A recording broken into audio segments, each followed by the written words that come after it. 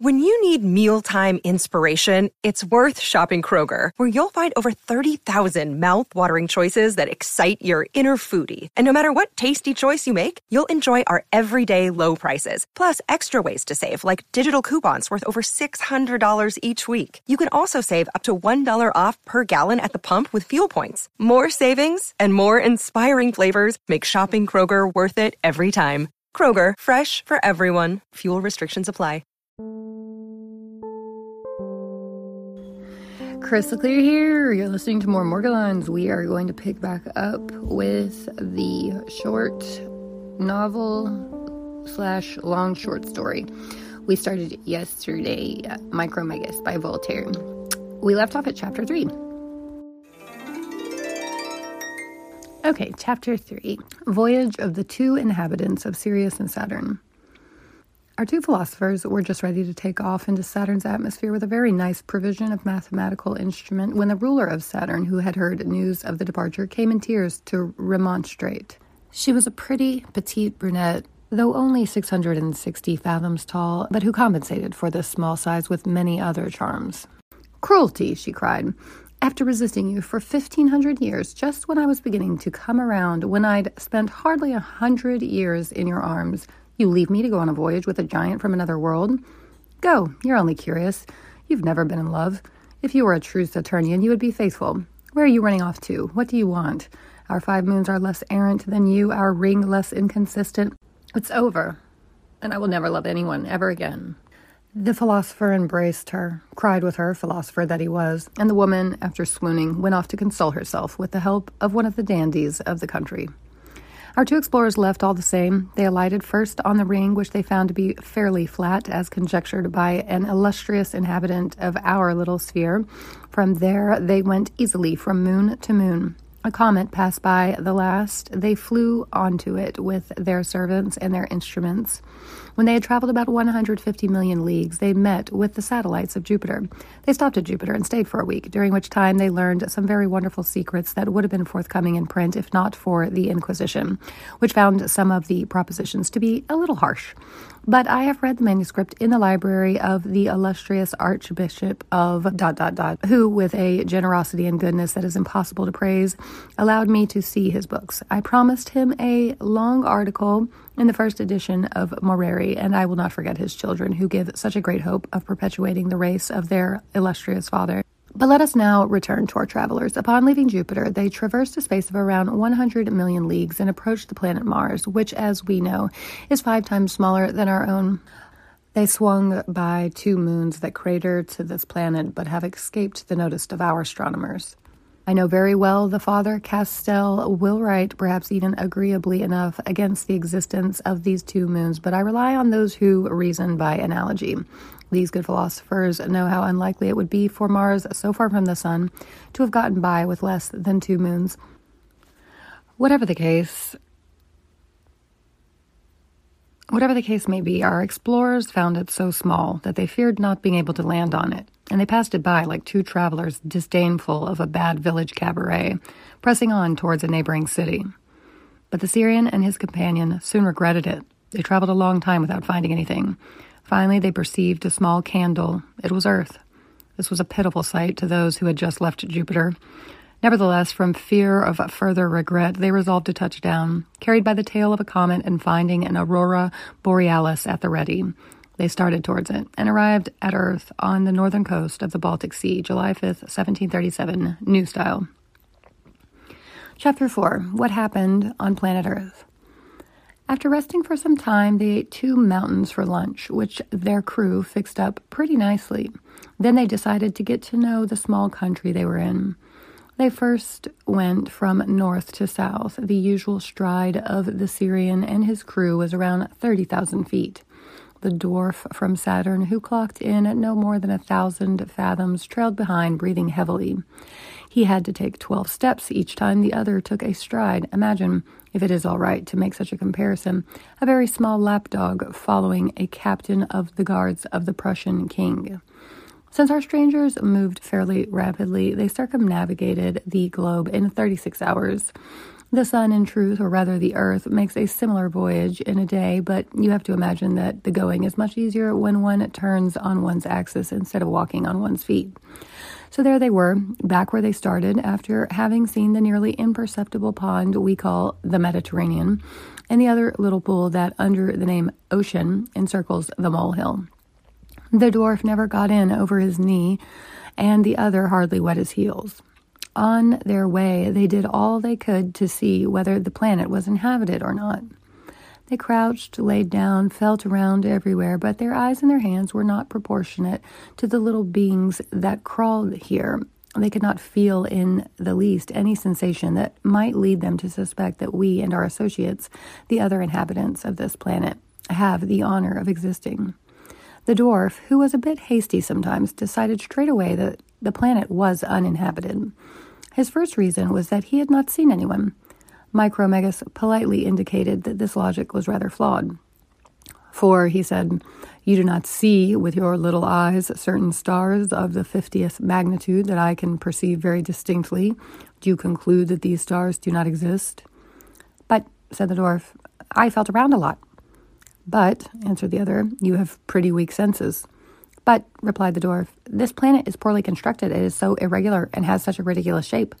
Everything here seems to be in chaos. You see these little rivulets, none of which run in a straight line. These pools of water that are neither round, nor square, nor oval, nor regular by any measure. All these little pointy specks scattered across the earth that grate on my feet.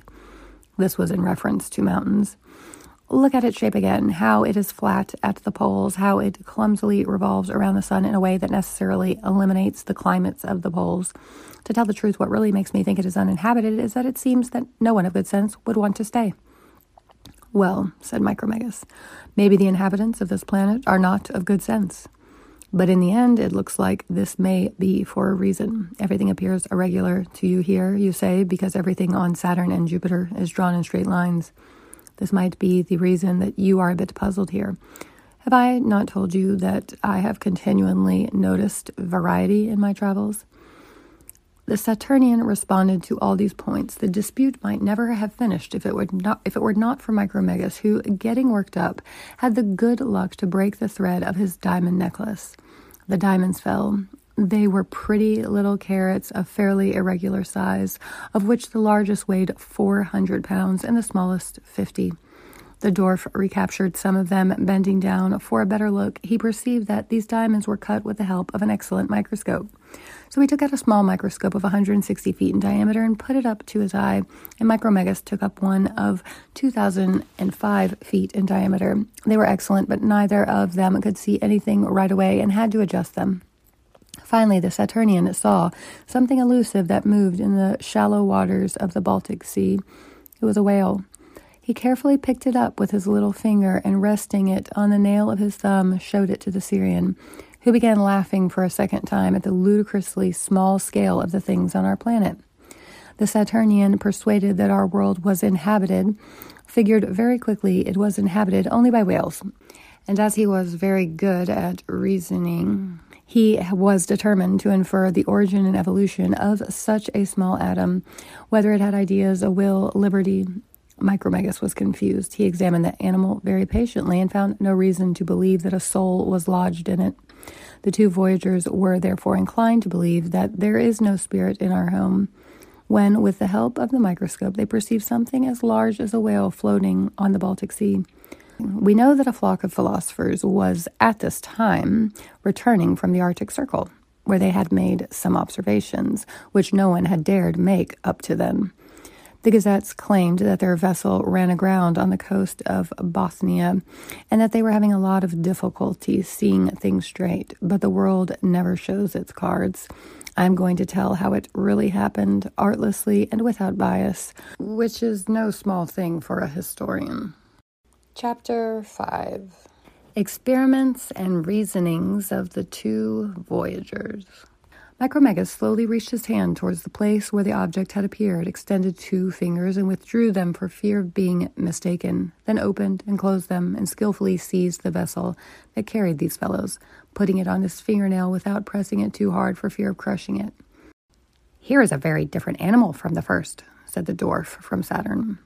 The Syrian put the so-called animal in the palm of his hand. The passengers and the crew, who believed themselves to have been lifted up by a hurricane and who thought they were on some sort of boulder, scurried around. The sailors took the barrels of wine, threw them overboard into Micromegas' hand, and followed after. The geometers took their quadrants, their sextants, 2 Lapland girls, and descended onto the Syrian's fingers. They made so much fuss that he finally felt something move, tickling his fingers. It was a steel-tipped baton being pressed into his index finger. He judged by this tickling that it had been ejected from some small animal that he was holding, but he did not suspect anything else at first. The microscope, which could barely distinguish a whale from a boat, could not capture anything as elusive as a man. I do not claim to outrage anyone's vanity, but I am obliged to ask that important men make an observation here. Taking the size of a man to be about 5 feet, the figure we strike on Earth is like that struck by an animal of about 600 thousandths the height of a flea on a ball 5 feet around. Imagine something that can hold the Earth in its hands and which has organs in proportion to ours. And it may very well be that there are such things. Conceive, I beg of you, what these things would think of the battles that allow a vanquisher to take a village only to lose it later. I do not doubt that if ever some captain of some troop of imposing grenadiers reads this work, he will increase the size of the hats of his troops by at least 2 imposing feet. But I warn him that it will have been done in vain, that he and his will never grow any larger than infinitely small. What marvelous skill it must have taken for our philosopher from Sirius to perceive the atoms I have just spoken of. When Leeuwenhoek and Hartsoeker tinkered with the first, or thought they saw the grains that make us up, they did not by any means make such an astonishing discovery. What pleasure Micromegas felt at seeing these little machines move, at examining all their scurrying, at following them in their enterprises. How, he cried out. With what joy he placed one of his microscopes in his hands of his traveling companion. "I see them," they said at the same time. "Look how they are carrying loads, stooping, getting up again." They spoke like that, hands trembling from the pleasure of seeing such new objects and from fear of losing them. The Saturnian, passing from an excess of incredulity to an excess of credulity, thought he saw them mating. "Ah," he said, "I have caught nature in the act." But he was fooled by appearances, which happens only too often, whether one is using a microscope or not. Ooh, cliffhanger. All right, we're going to finish up this story. The last 2 chapters, sorry, I was incorrect. The first, yesterday, there's 7 total. So we've gone through 5. We've got 2 more. Things just started getting good. I love this story. All right, thanks for listening. I hope you're enjoying it as well, and stay tuned.